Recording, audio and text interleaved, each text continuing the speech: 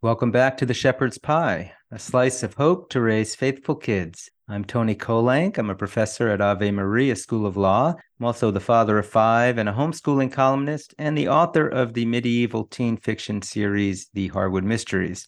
By the way, book 5 in that series is due to release this October. Book 4 has been very blessed with several book awards, so please check out the series for your teens if you're interested at antonykolenc.com. Today, we're speaking with DJ Dixon, an author, a father, and an educator, and we're going to be speaking about how we can try to stem the tide of teens losing their faith and leaving the church.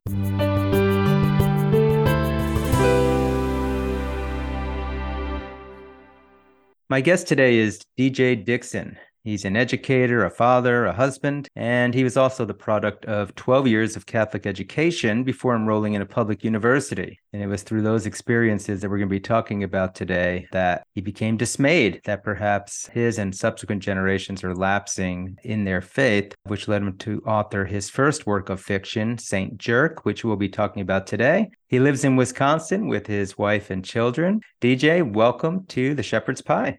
Hello, Tony, and hello, listeners. It's a real privilege to talk with you here, and I'm grateful for the opportunity. I love Saint Jerk. You sent me a copy. I've been able to start getting through it, and I love the concept. But before we dive into that story a little bit, maybe tell us a little bit more about yourself, about your background, and again, what kind of got you into writing for youth? Yeah, sure. A real quick background on me. I am a cradle Catholic, born, raised, still living in the upper Midwest. Squarely in Generation X. I've been married 25 years. I'm the dad of girls in high school and in college. Growing up, as you said, I attended Catholic school from first grade through high school. Moved out to attend public university, had a career that spanned fields from state politics to higher education. We are, I think, a pretty ordinary Catholic family in that, Mass is a priority every weekend. We're actively involved in our church. We've got a grade school, fortunately, attached to our parish. And in fact, my wife is a teaching assistant there. Our girls attended that Catholic school from kindergarten through 8th grade. But when it came to high school for them, we really didn't have a better option for them as a family than the public school. About 10 years ago, when my older daughter was in her last years of Catholic school, right, 7th grade, 8th grade, the dad and me started to worry a bit, thinking ahead to how her experience of going to a massive public high school might affect her faith. As her world got bigger, she'd be meeting more people from different backgrounds. That's not necessarily an unhealthy thing, right? But at a school that wasn't grounded in Catholicism like she was accustomed to. I thought back to my own high school and college years and how I wish I knew some things then that I know now that would have helped me. So I started tinkering with this idea of writing down some life lessons for her. And I'll leave it at that because it partially sets the stage for what motivated me to write Saint Jerk. Yeah, great. Yeah, and you are, as a parent, are experiencing some of the same things. I know a lot of us as parents have experienced and have some of the same concerns. That's one of the reasons why I have this podcast to begin with, why I started writing for youth also. So again, I love the title, Saint Jerk. So maybe tell us a little bit about why you chose that title and maybe just lay out kind of the premise for the book, which I think will be a nice tee up for us to discuss some of this concern about kids leaving the church today. Saint Jerk. Well, the title itself, that'll become obvious about a third of the way into the book. You'll see a direct reference to that and a couple other of more subtle references to it later. But it's sort of this idea of kind of that dichotomy of sometimes we think we're doing the right thing and it doesn't take much. It can be one bad decision. And boy, there's one in particular that he makes that can make it feel like it's all crashing down and you're anything but a saint. But it's a modern day fictional story. It's told by an 8th grader named Jack who goes to a Catholic school. And if that starts to sound familiar to what you've been talking about, well, that's by design. So for religion class at his school, every 8th grader is assigned to do 20 hours of volunteer service on their own time by the end of that fall semester. So the book is a first-person account from the start of the school year through about Christmas time. And as he's doing each of these different volunteer jobs, something interesting usually happens. Not all of them go bad. Some of them go very bad. While the service project kind of drives the plot for the most part, He also shares a lot of these other very relatable, pretty hilarious, and sometimes even poignant experiences that make an impact on him and hopefully on his readers too. He's going to have some trouble with his friends. There'll be some pretty thought-provoking classroom conversations with their parish priests. He's going to have second thoughts about some knucklehead social media influencers that he follows. And like I said, he's going to make a really bad snap decision a little bit before Christmas time. But he and his readers go on a journey that goes a bit like this, right? To start with, he gains even more assurance that his faith is true. And because it's true, then he reflects on the consequences of that and starts to think more about how it applies to his everyday life. He learns to recognize that the church is fundamentally important to being a Christian. And he comes to realize that he has complete control over the only thing that really matters in his life, and that's whether he follows God's way or the world's. Ultimately, that's a message of hope, right? That in all of the chaos of the world today, we already know where and how to find peace, and that's something that I want to deliver to the readers. And all of that is packed into a pretty quick, well-paced 200-page book. If I can add something about I talk about this as a work of apologetics.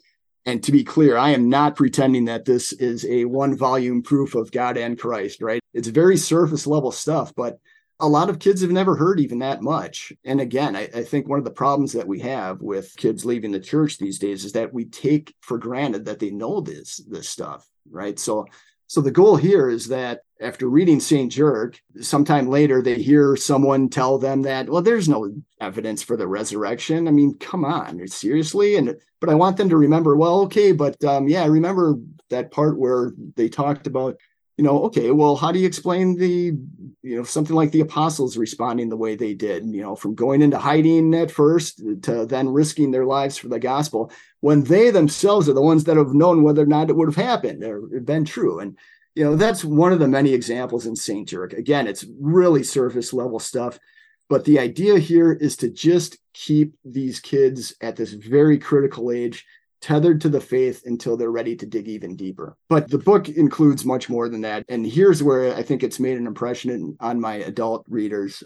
Lessons like, don't presume that God holds you to the same standard as someone who doesn't know any better. He may be expecting a lot more out of you than that person. The difference between romantic love and Christian love and how that affects the way kids think about dating and marriage. To be careful not to judge others when we don't know the circumstances of their lives. And I think the humor is something that all ages can enjoy. And even though the book is intentionally and unapologetically Catholic, no pun intended, right? It was important to me that it's accessible to all faiths. And I have reviewers that say, a great book for all ages and all denominations. I had a reviewer that wrote that even as a 70-year-old Protestant, this book made me reflect on my attitudes and actions. And then I had a reviewer that said, I laughed so hard I shot lemonade out of my nose. And I read those and I thought, perfect. This is exactly the reaction I was going for. So it tells me I hit the target, and I just find that very encouraging.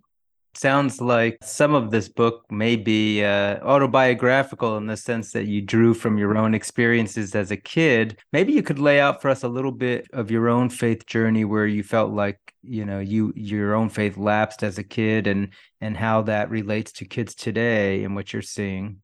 Yeah, right. I mean, I talked about taking for granted that kids know things that, they may not have ever really heard or reflected on before. Again, right. I had 12 years of Catholic school.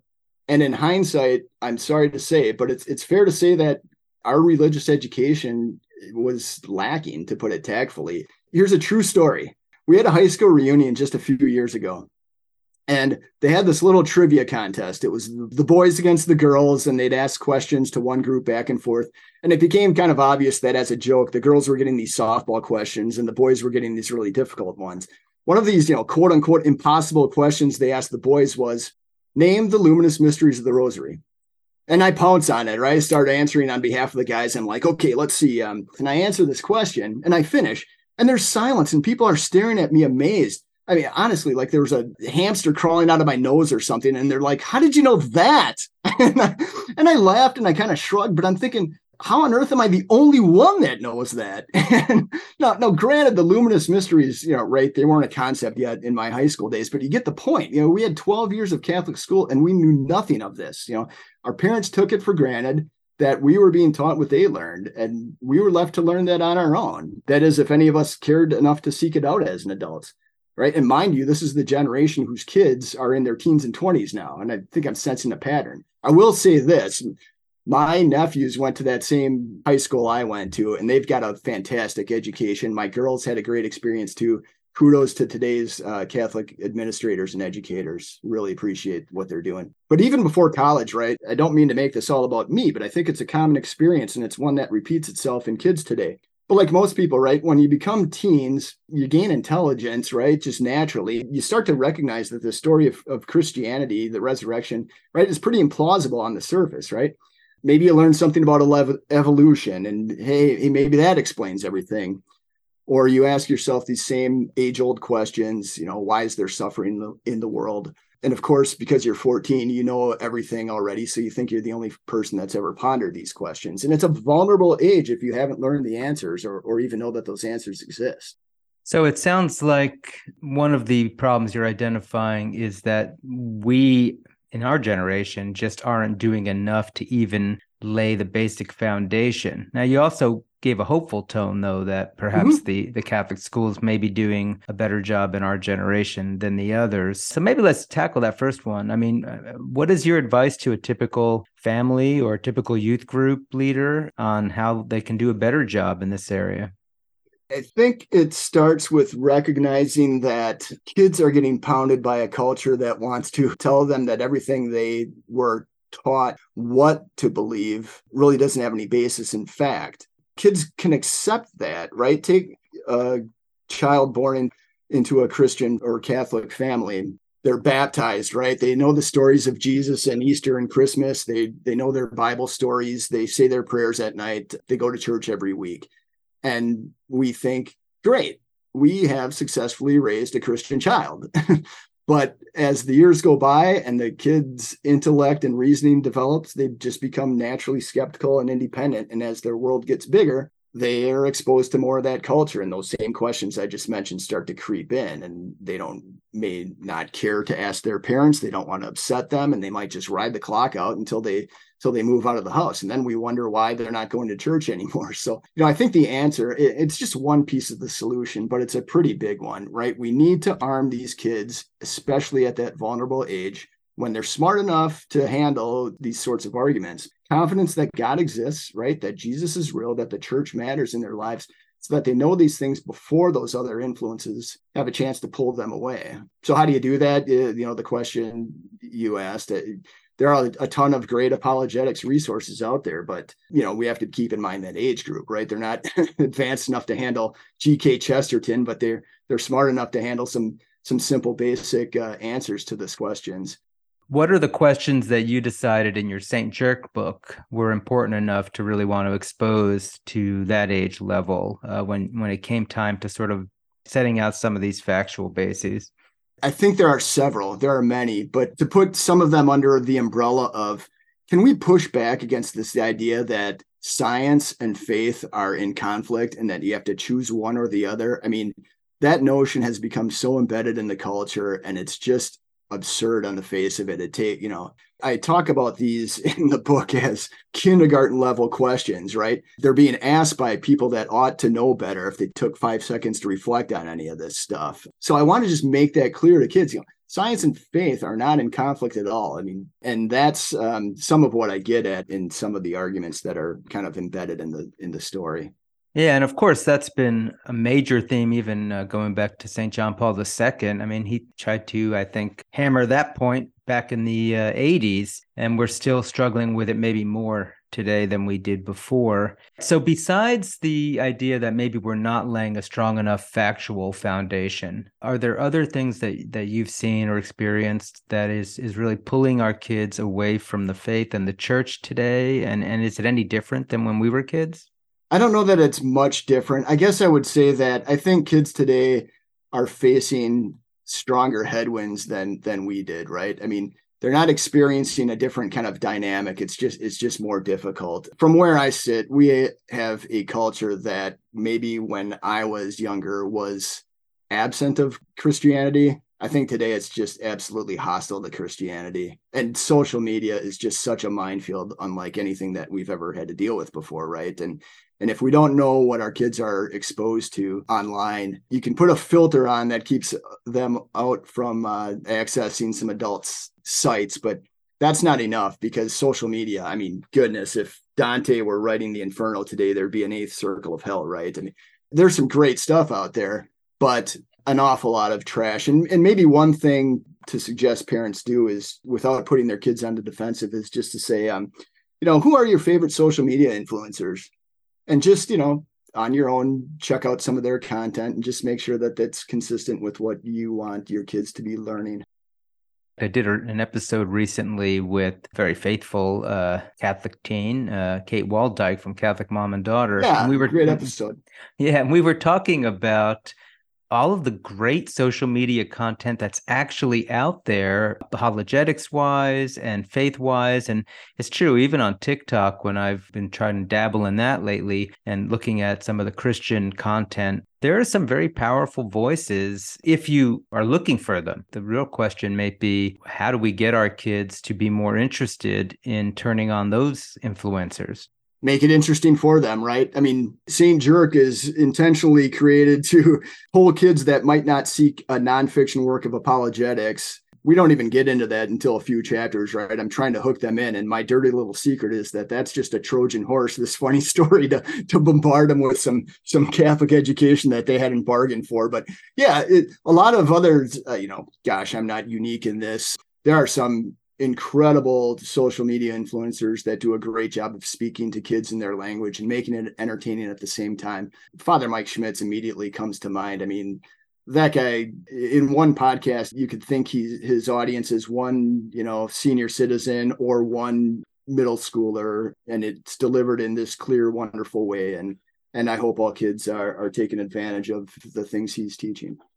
His Bible in a Year and Catechism in a Year podcasts are just amazing. Yeah. So, all right. We talk about getting kids interested. And again, both of us are basically writing fiction for this group, because at least my belief has been if we can expose kids through a medium like fiction that they might be interested in, they're going to be more inclined. And so maybe go back to your book for a minute and how do you do that in St. Jerk so that a kid isn't going to feel like they're just getting preached at? And maybe that's a lesson we can take away as adults when we're dealing with kids too.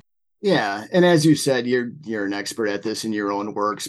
A story's got to be relatable. A kid's going to see right through a story where the narrator is saying, yeah, and then my friends went out for pizza and we said, hey, let's talk about God for a while, right? I mean, I think I was able to create a flow that rings true, right? That's why when they are talking about things like, does God exist? It's because the parish priest comes into the classroom and says, hey, let's talk about this and how it relates to the service project that they're all doing. That's one way to do it. I think that is not an easy needle to thread, but hopefully I've done that successfully in this book, as so many authors like you have been able to do successfully.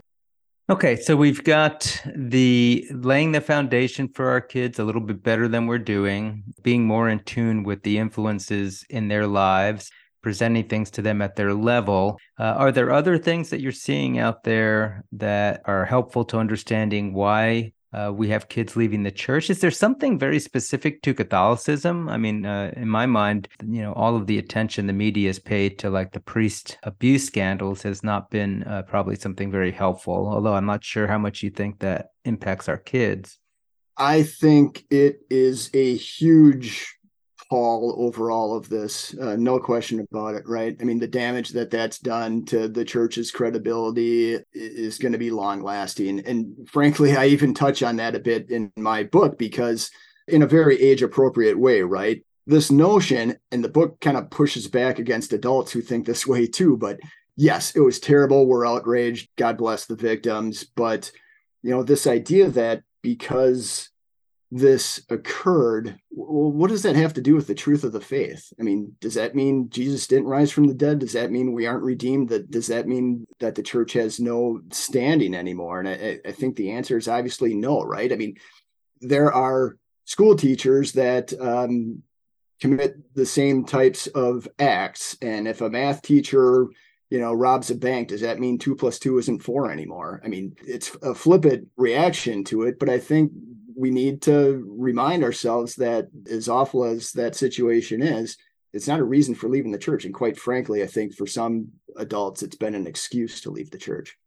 Yeah, and for kids, and I mean, I like your 2 + 2 = 4 analogy. I think that's pretty neat. But I think the deeper, probably, I don't know if teens are going to articulate it this way, but I think the deeper question or doubt that it plants is, well, if these people are supposedly so changed by their faith, then how can somebody as holy as a priest do something like this? I think it more goes to undermining, like you said, the credibility, but also just the idea that does this faith really change people? And how do you think we crack that nut? It's a tough question. I'm sorry. Yeah, it's a fair question, and it's a good one. And the answer is, well, isn't that the point of the church? I mean, we're all sinners, right? And priests are human too. Is the kid reflecting on this, think he or she is perfect, right? I mean, we all have this need for redemption. It's why the founder of our church came from God to be among us and to give us that, us lousy people, this shot at redemption if we're willing to take it. Yeah, what I like about that answer is it's like what I do with my students. You want to manage their expectations for different things in the class. If we build up an expectation when the kids are little that by being part of the church, it means somehow you become perfect and you don't do anything wrong and your whole life is perfect, then we probably are setting them up for failure. But if we sort of manage the expectation the way you just did, hey, actually, this is why we have the church. And it's not like Jesus didn't tell us that we were still going to have suffering. And it's not like the apostles showed themselves to be like perfect people. Everything in the New Testament seems to show us, we shouldn't expect perfection from people. That's exactly right. Nobody promised a life of happiness, but I hope people can try to grasp a life of peace. And there's an easy path toward that, and it's by behaving the way we already know and have been taught to behave, and letting everything else kind of fall into place around that. No, we're not perfect. We're not going to be around people that are perfect, and it will do some good to remind us that just by being members of the church, we can't look at people outside of it and say, well, we've got this figured out, you don't. I think we've laid at least some of the key elements there and some of the challenges to us as adults to try to tackle this a little better. And I think this is a good time to segue into our entertainment segment.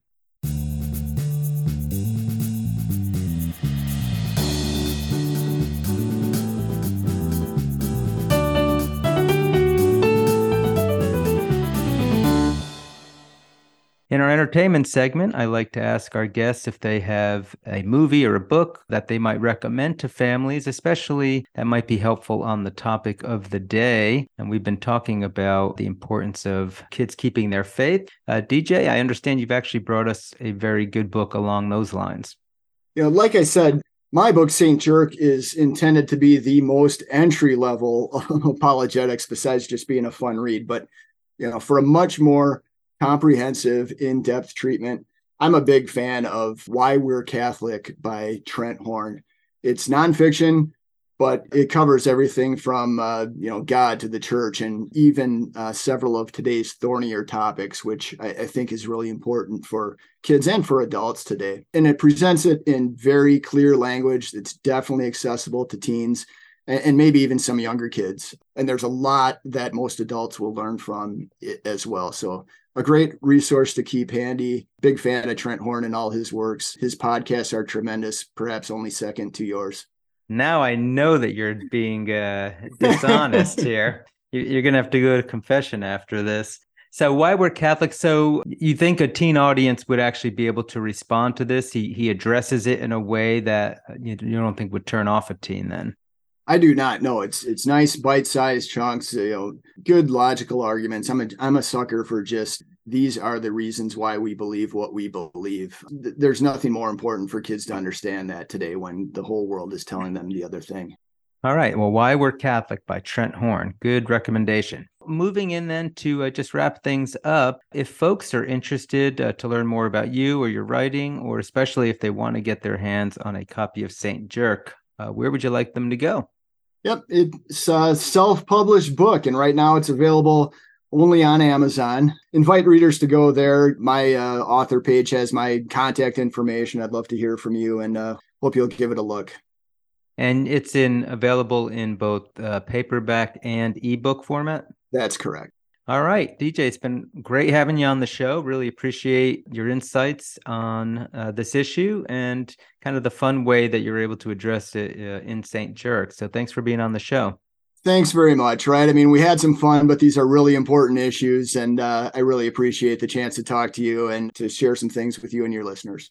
Unfortunately, that is all the time we have for the show today. We've been speaking with DJ Dixon about some of the challenges in our kids keeping their faith and staying in the church. Again, this is Antony Barone Kolenc. If you have a question for me or a topic you want me to cover on the show, please drop me a line on my website at antonykolenc.com. And you can, of course, learn more about the Harwood Mysteries there also. Until next time, may God bless you and your families as we work together to raise faithful kids.